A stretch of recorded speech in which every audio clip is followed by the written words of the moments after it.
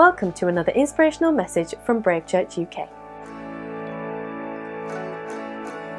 What a privilege, and so wonderful to see Sam and Rachel after, I think we worked out 8 or 9 years since we last saw each other, and just wonderful to see what God's doing and how He's using their lives. We love that. So you can hear from my accent that I'm not British. We were born and raised in South Africa. We've lived on 4 continents, traveled around the world. We have 2 children, Anna, who lives in North Carolina with her husband and children, so that's even more important, our 2 grandchildren.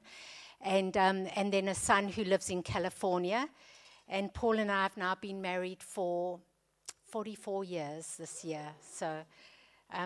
So we've just journeyed with Jesus and loved our journey. I've brought some copies of my book, Wild Hope. It's actually a memoir, and I called it Wild Hope because I use that word hope very deliberately, not in the sense of hope as wishful thinking, you hope, you wish something will happen, but hope in the sense of Hebrews 11, where it says, now faith is the substance of things hoped for, the evidence of things not seen. And our lives have been so colored by that hope. This faith is the substance of things hoped for, and there have been many, many times in our lives where situations have seemed absolutely impossible, and God has come into that situation and made the impossible possible. And this book is filled with those stories, and one of those stories is the story about my son, who a number of years ago had a very, very terrible motor car accident.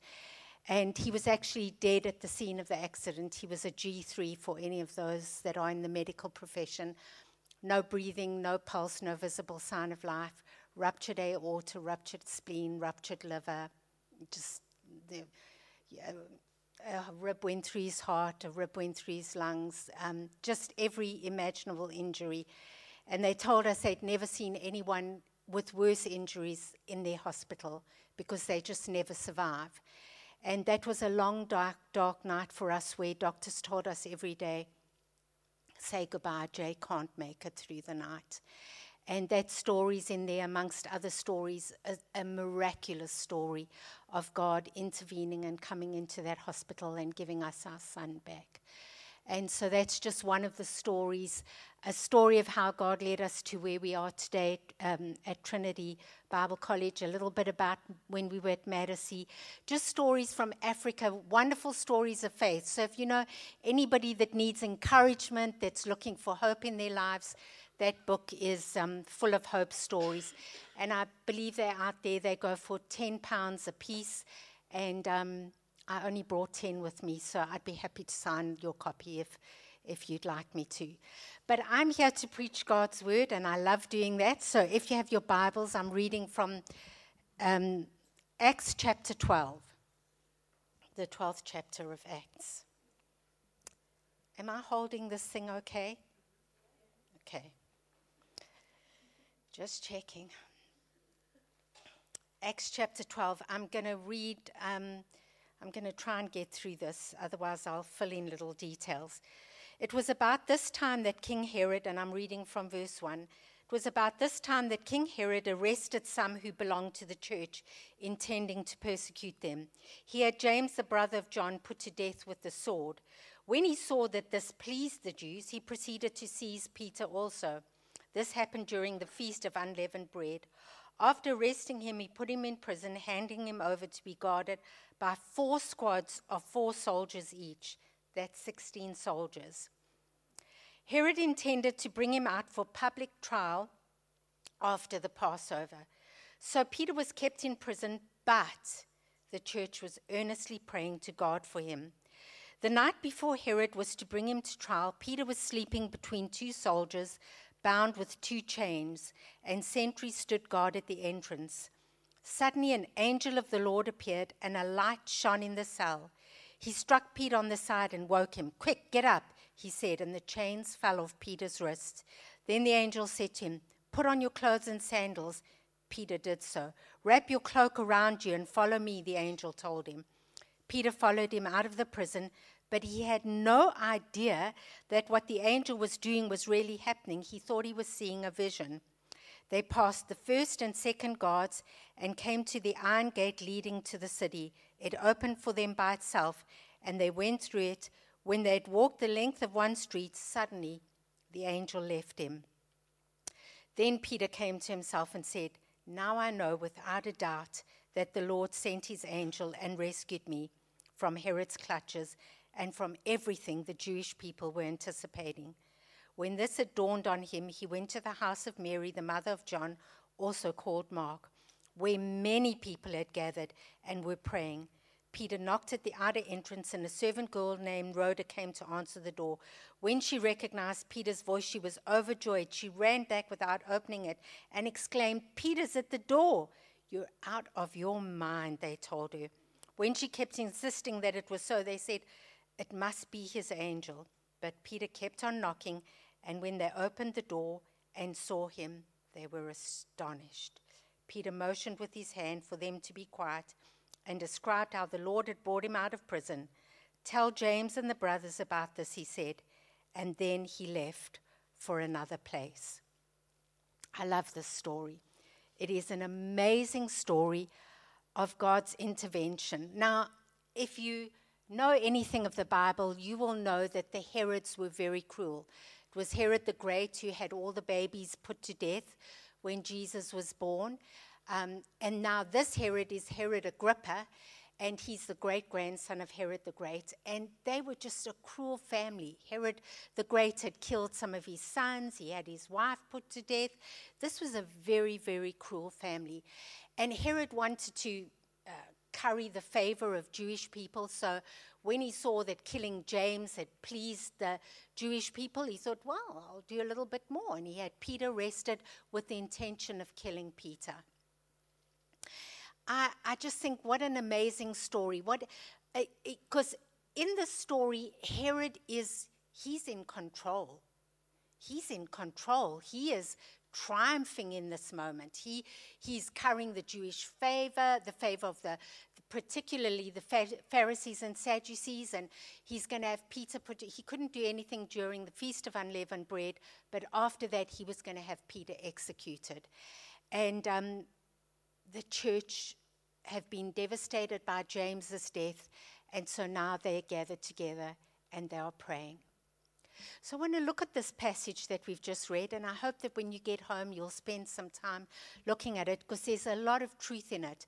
The first thing I want you to note, and it sounds a little bit trite saying this, but prayer is the most powerful weapon we have. It is the most powerful weapon we have. There is no weapon that is more powerful. I mean, Herod had the power of the sword, and we all know what the power of the sword can do. And I know that God can do things without our prayers, but it interests me here that it says, so Peter was kept in prison, but the church was praying for Peter. God needed the prayers of his people to release Peter. God could do it without their prayers, but God wanted the church to pray. And so I love the fact that we see the importance of prayer. And we live in a time where I think some of our political leaders think that they hold the world in their own power. Let me tell you, the world is not held together by Washington or Downing Street or the Kremlin or The Hague or anywhere else for that matter. God holds all things together in his power. Says he is before all things, Paul said in Colossians, and in him all things hold together. And so, when things seem to be coming undone, like with this coronavirus, everybody's fearful about what could happen. God's sitting in heaven. He's got the whole thing held together. No, it's not coming undone. He knows what he's doing. And I'm convinced that good will come out of it. I'm convinced that God knows exactly what he's doing, and we do not need to fear. We need to pray, because prayer is the most powerful weapon we have. There's no more powerful weapon. Herod had this power of the sword, but the church had that.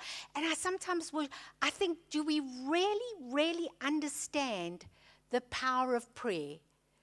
Because if we did, we'd be on our knees far more. Because, yeah, it shows that I know that the church were devastated by the death of James. And there I must add just a little thought here as well. You know, sometimes things like the death of James happen. Sometimes things go wrong. But God was even in control of that situation. God knew that James's time was up. And even though James was taken by the power of the sword, God had allowed that to happen. God is sovereign. He's in control. And we can put our trust in him.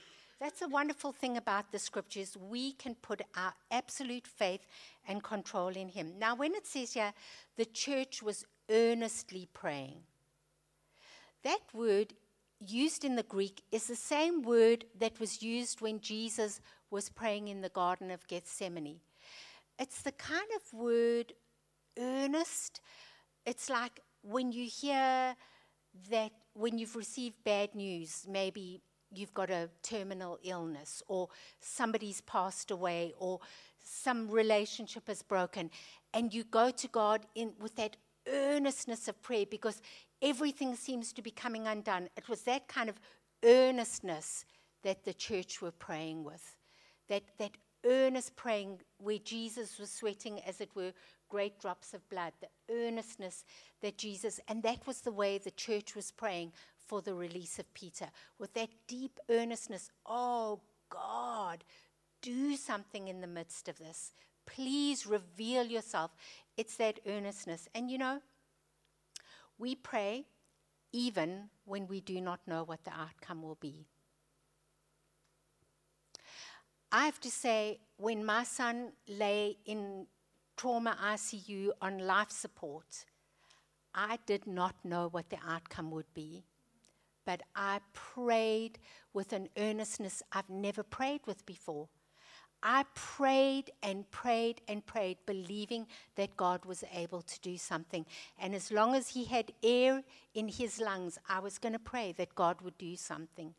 It's that kind of earnestness. Oh, God, I'm going to hold on to you in the midst of this situation. I'm going to cling to you with everything I've got. And we pray even when we don't know what the outcome will be. You know why we also pray? We pray because we believe that God loves us and he has the very best for us. That's why I pray. I pray because I know God loves me and I know that he has a purpose for my life. And that's why we pray. And that's why the church prayed. And we also pray because we know that all things ultimately work together for good. We know that. We know that everything ultimately works together for good for those who love the Lord. Now, I can tell you honestly that in my life, things have not always gone right. I've served God for many years. I've served him, I believe, with faithfulness and clean hands. And sometimes things have gone wrong. Things have gone horribly wrong. And I've wondered, God, where are you in this situation? But as I step back now and I look at that situation, I think, you were there all the time. You were working out every little detail all the time. And that's why we pray. Because when we're in the middle of the situation, you know, sometimes everything looks hazy. It looks really, really hazy. But God is working. And you have just got to trust that the weapon of prayer will do its work and that God will eventually bring his purpose through. So prayer is one of the most powerful weapons that we have. I was in Jordan a number of months ago. We had a student team there, and I met in this wonderful church we were in. I met lots of Muslim people who'd found the Lord, and some of their stories were utterly amazing, utterly amazing.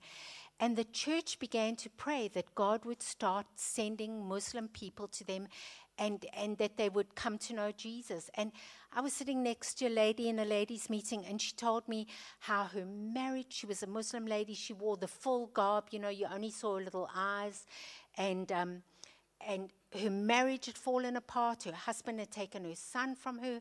Then she found out she had a terminal illness. And one day she said, I don't know who you are, God. There's the Jewish people who say that Jesus was never born. There's us who believe that you're Allah. And there's the Christians who say their God is the only God. I don't know who you are, God. And then she got this terminal illness, and she had to go in one of those CAT scans. And she got into the CAT scan, and it got stuck. It got stuck. Oh, I can't imagine that feeling. You can't move. You just can't move. She was stuck in there for 2 hours. I said, how did you handle it? She said, the most beautiful 2 hours of my entire life. I saw Jesus above me in that CAT scan, and he revealed himself to her, and he said, I'm the God you've been longing for. And from that moment, her life was completely turned around. The church got praying about the people in their community, and that was only one of countless stories we were hearing of all these amazing things, because the church knew the power of prayer. The power of prayer, amazing. Let me tell you another thing that I see in this text when we read it, is that peace is the result of earnest prayer. Peace is the result of earnest prayer. Now, when Peter was in prison, Herod knew that he'd already escaped prison once. He'd been in prison in Acts chapter 4 and Acts chapter 5. He'd escaped, and now Herod was totally and absolutely determined that Peter would not escape. So there were 16 soldiers guarding him. He was chained to two. Two stood at the door, and all the others were all around.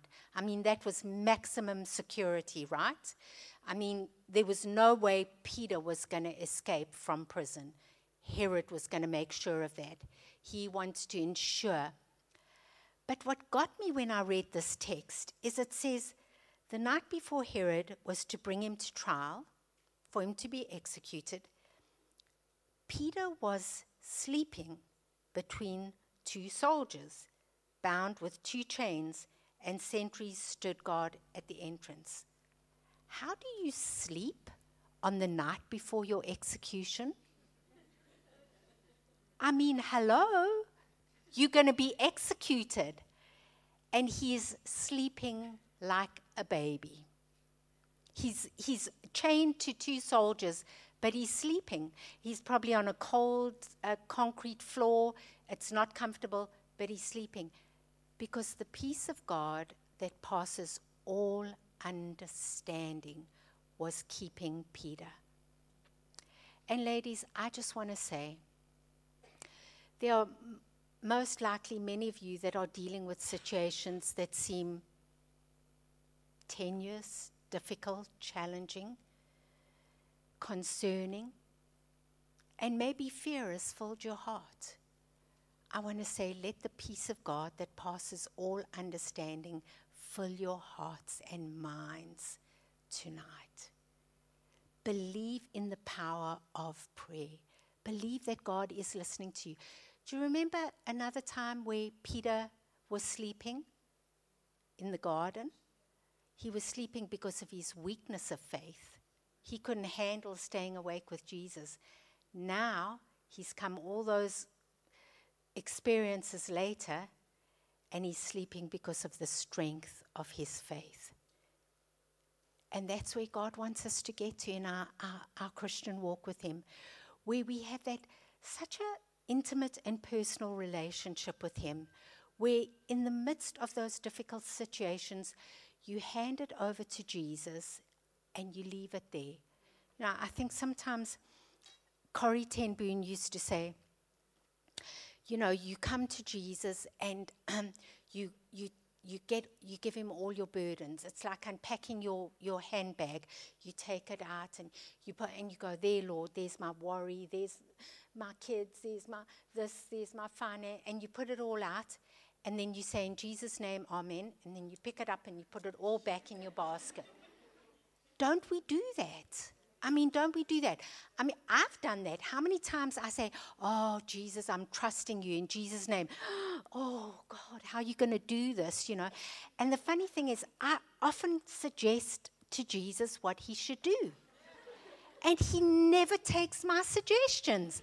I mean, I often think my suggestions are utterly brilliant. Okay, God, this guy needs to get saved. This is how you can do it. And I give the Lord all the, you know, the plans, and God never listens to my ideas at all, because God is infinitely cleverer than I am. And he knows the end from the beginning. And God knows what he can and what he can't do. And I've just got to let his peace, and I have to work at this daily as well. I don't want you to think I'm the, you know, because I'm talking to you, that I don't ever feel fear, because I do. When my son lay in hospital, there were times I experienced fear. I didn't want him to die. I knew what fear was. But we've got to hand those things to Jesus and say, God, I've left this at your feet, and I'm going to trust you now. I'm going to trust you and believe that you are able. Peace is the result of earnest prayer. You know, I love the story of Elizabeth Fry.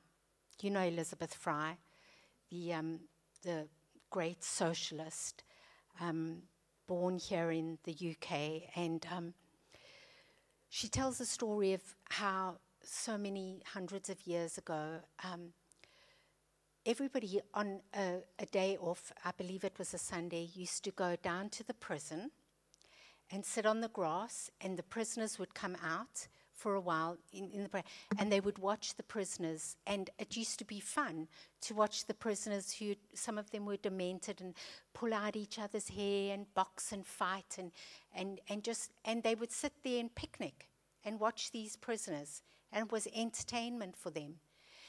And Elizabeth Fry was a Quaker woman from a very, very wealthy family. And, you know, those were the days where they used to drink tea and fan themselves, you know, and, you know, faint. I think it was cool to faint. So, you know, they'd, you know, and then someone would put smelling salts under their nose, and they'd come round. And so I think one day she said, I've had enough fainting fits. What's my life really all about? And she'd seen the woman at the prison.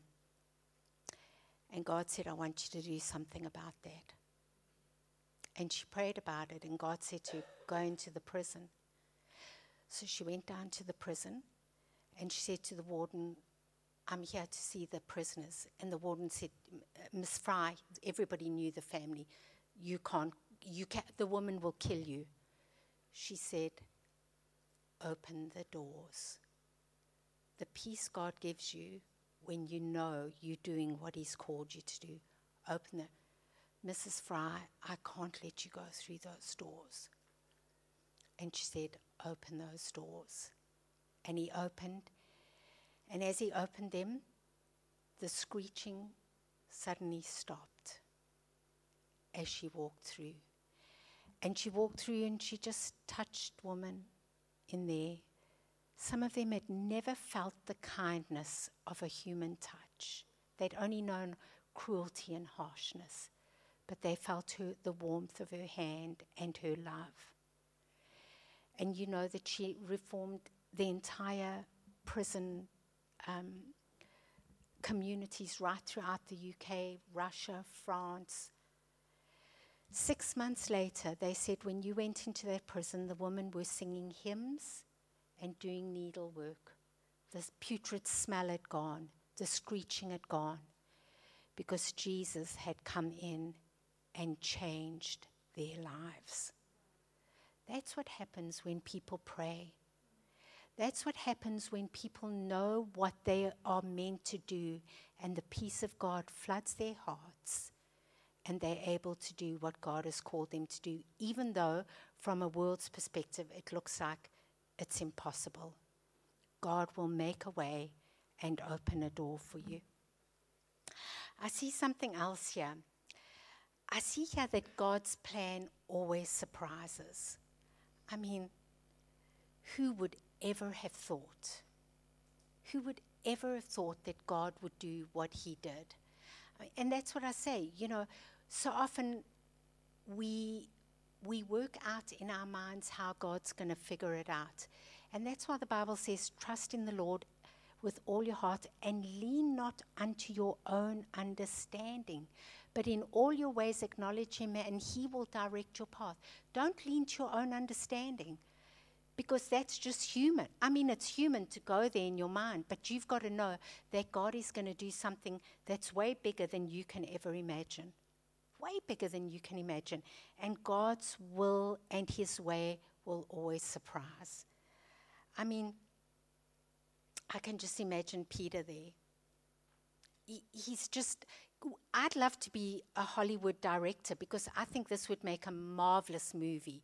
An angel coming in, releasing Peter, and Peter wakes up and he doesn't know where he is. He doesn't know what's happening. He's suddenly free. And then, it's just the most amazing story. And here's the story. It's an incredible story. Doors are bars, city gates open, and he walks through those city gates. He gets through the city gates, but he can't get into a prayer meeting. He knocks on the door, and it's an amazing story, because he can get into anything, but he can't get into his own prayer meeting. And that's what often happens. Aren't we often surprised at what God does? It says, Rhoda comes to the door. She gets to the door and she says, Peter. She runs in. They say, Rhoda, you're out of your mind. Can you see the picture? Oh, God, release him, release him, release him. He's at the door, he's at the door. You're out of your mind. Oh, God, please release him, release him. He's at the door, he's at the door. Must be his ghost. Now in their mind, he's already dead. Oh, Jesus, release him. And he comes in and, God answered our prayers. Aren't we sometimes like that? So shocked that God answered our prayers. Because God always surprises us. He never, ever does things the way that we anticipate. His ways will always surprise you. Be expected to be surprised at the way God answers your prayers, because God is an incredible prayer answering God. Yeah, I love this little story about how God surprised a pastor. There was a pastor in Cape Town that was praying for the women of the city and in the red light district. And he had this burden for prostitutes, and he kept going to the woman in the church and saying, won't you go into the red light? Won't you just go and minister to the women? And none of the women ever took up on it. And one day he was at his bed praying, and God suddenly gave him an idea. And he thought, this is radical. So he went and he told his wife. She said, oh, that's radical. You better go and tell the pastor. So he went to the pastor, told the pastor. The pastor went, oh, that's radical. You better tell your wife. Well, he had all grounds covered, so he knew it was okay. So this is what he did. He went and he emptied his bank account out. He got all the money, and then dressed in his suit, he went and got the church bus. So you can imagine, let's say, New Life written all over the church bus. And he went into the red light district. And he went up to the first woman on the street. He said, how much for 4 hours? She said, whatever it was. He said, see that bus there? Go get on the bus. He went to the next woman. He said, how much for 4 hours? She told him. He said, see that bus there? Get on the bus. And after 14 women were on the bus, he'd run out of money. But by now, can you imagine, the people in Cape Town were gathered around the bus, looking at this man dressed in a suit, driving a church bus, and he's got 14 women on the bus. They just don't even know what's going on. They think, the pervert. Any rate, he says to the ladies, ladies, I'm taking you to church. Now, here's the amazing thing. There was a pastor from Australia, and he was invited to preach at a conference. And on the way to the conference, he looks at his wife. He says, it's a pastor's conference. He says, God's told me I've got to preach salvation. She said, well, you better listen to the Lord. He said, yeah, but it's a pastor's conference. She said, maybe some of them need Jesus. I don't know. She said, you better do what Jesus told you to do. So I said, okay. Well, this pastor gets all the women on the bus, and there's only one church service happening that night. It's a pastor's conference. So he takes the women to the pastor's conference.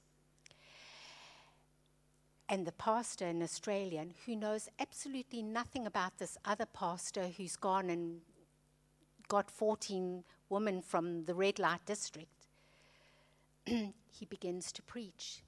He gives an altar call, and suddenly 14 people with fishnet stockings, they don't look like pastors' wives, they all respond to the altar call, and they all give their hearts to Jesus. The amazing thing is, he said, when he visited 2 years later, all those women were serving Jesus and winning people to Jesus.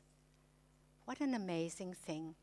God loves to surprise us in the way he does things. God loves to do things outside of our own, imaginations. That's why trust in the Lord with all your heart and don't lean on your own understanding. Let me share something else from the scripture.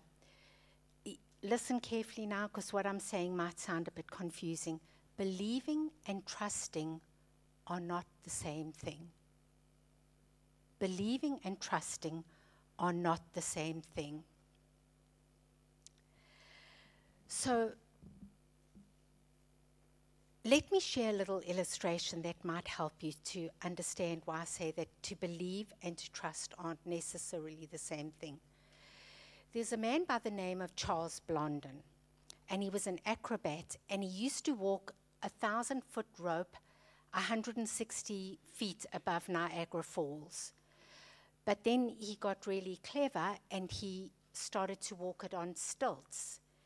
Then he walked blindfolded, and then he walked carrying a wheelbarrow over the Niagara Falls. It was an amazing feat. And one day, the Duke of Newcastle and his family came to see this incredible Charles Blondin acrobat. And they watched him, and he was walking up and down on stilts. Then he blindfolded himself and cooked an egg in the middle of the row and ate it. I mean, some people have got nothing better to do, obviously. And then he came back to the Duke, and he said to the Duke, do you believe that I could wheel a person in the wheelbarrow across the Niagara Falls? Well, the Duke had seen what he'd done, so he said, I do believe. He said, well, would you like me to wheel you across the Niagara Falls? The Duke declined. He believed that he could do it, but he didn't trust that he could put his life into that man's hands and get in the wheelbarrow. And I think some of us sometimes are the same. Just like the early church, we believe with all of our hearts that God can do stuff because we've seen it.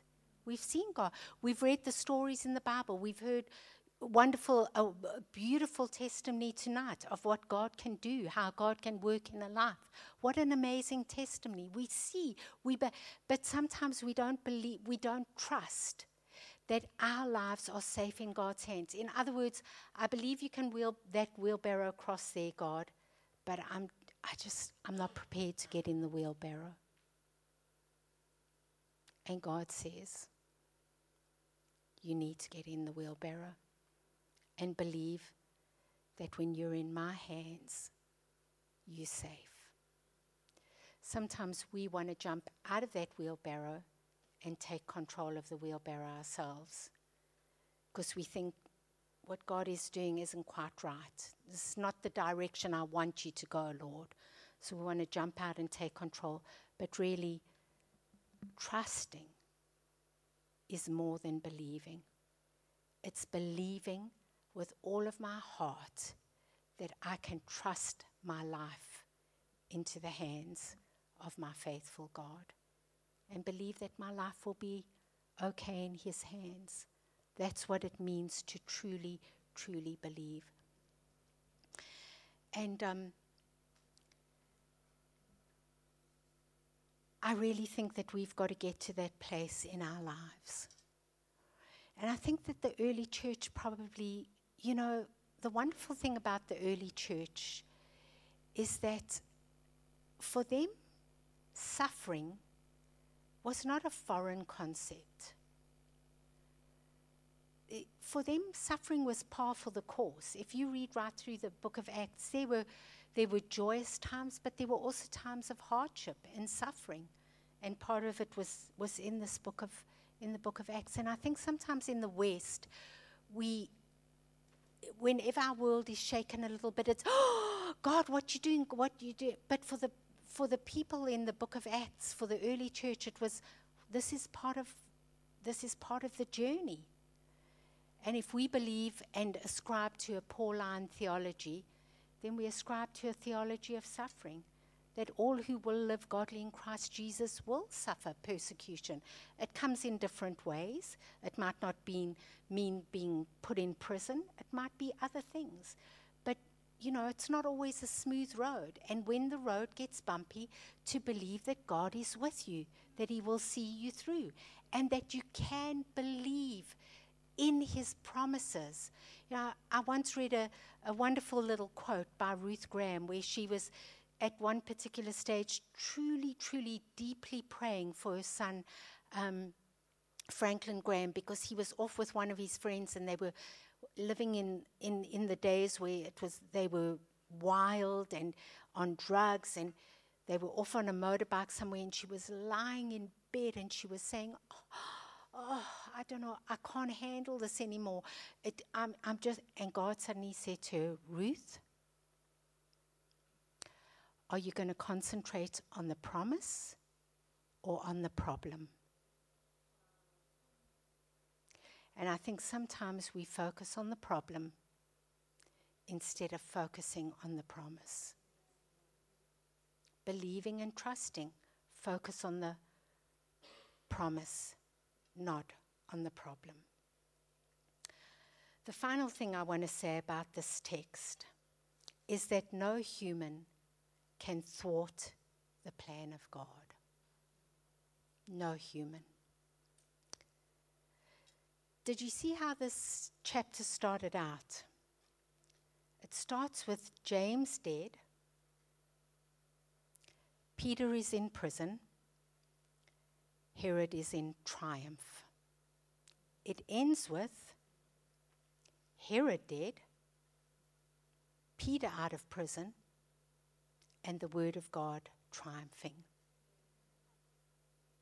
Herod thought he had all power, but what he didn't realize was that God was infinitely more powerful than he was.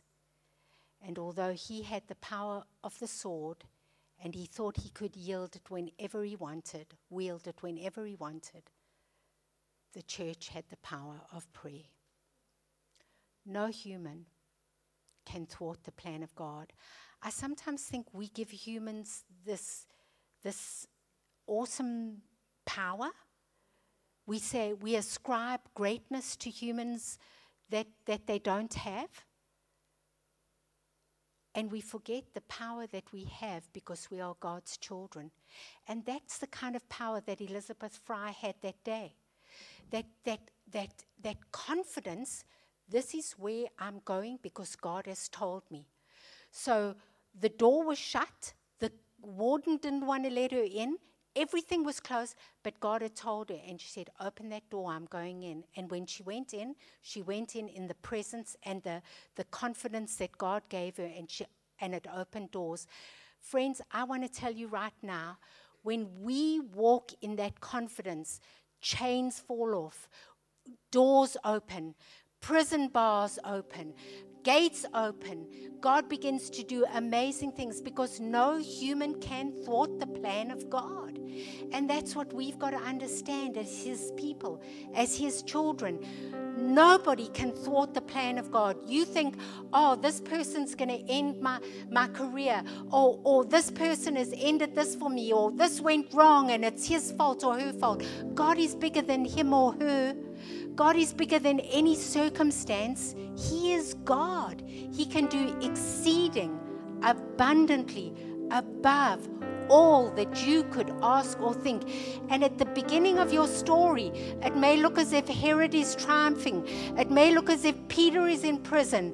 It may look as if James is dead. But God can turn that all around, and Herod is dead, and Peter's out of prison, and the church of God is triumphing and growing. And that's because no human can ever thwart the plan of God. So tonight, if you're thinking, man, everything's looking negative for me. This person's got in the way. They've messed up the plan of God for my life. I've sometimes thought that. I've thought, oh, this person's messed up God's plan for my life. God says to me, why are you giving them so much power? I'm much bigger than them. Much bigger than them. Believe in Him. Be willing to get in that wheelbarrow and say, God, I trust my life in your hands. Start believing the prayers that you pray.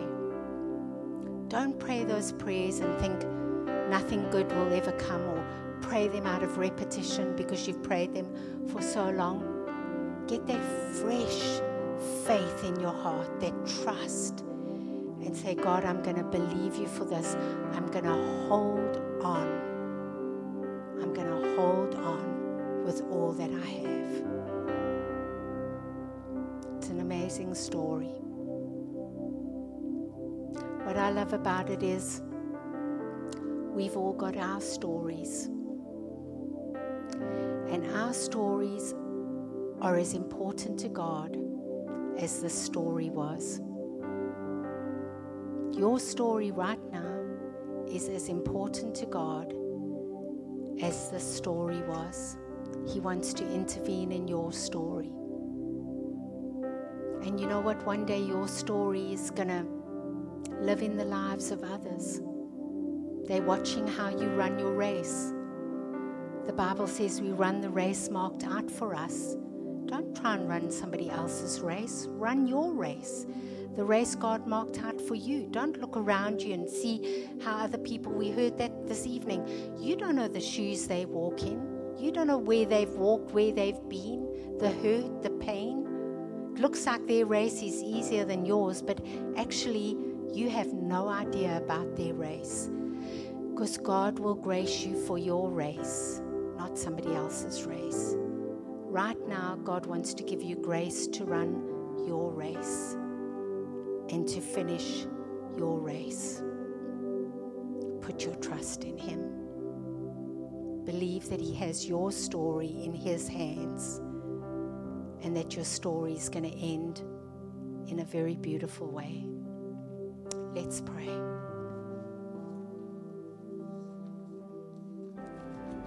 That's the end of this week's podcast. We hope that it inspired you. For any more information, visit bravechurch.co.uk.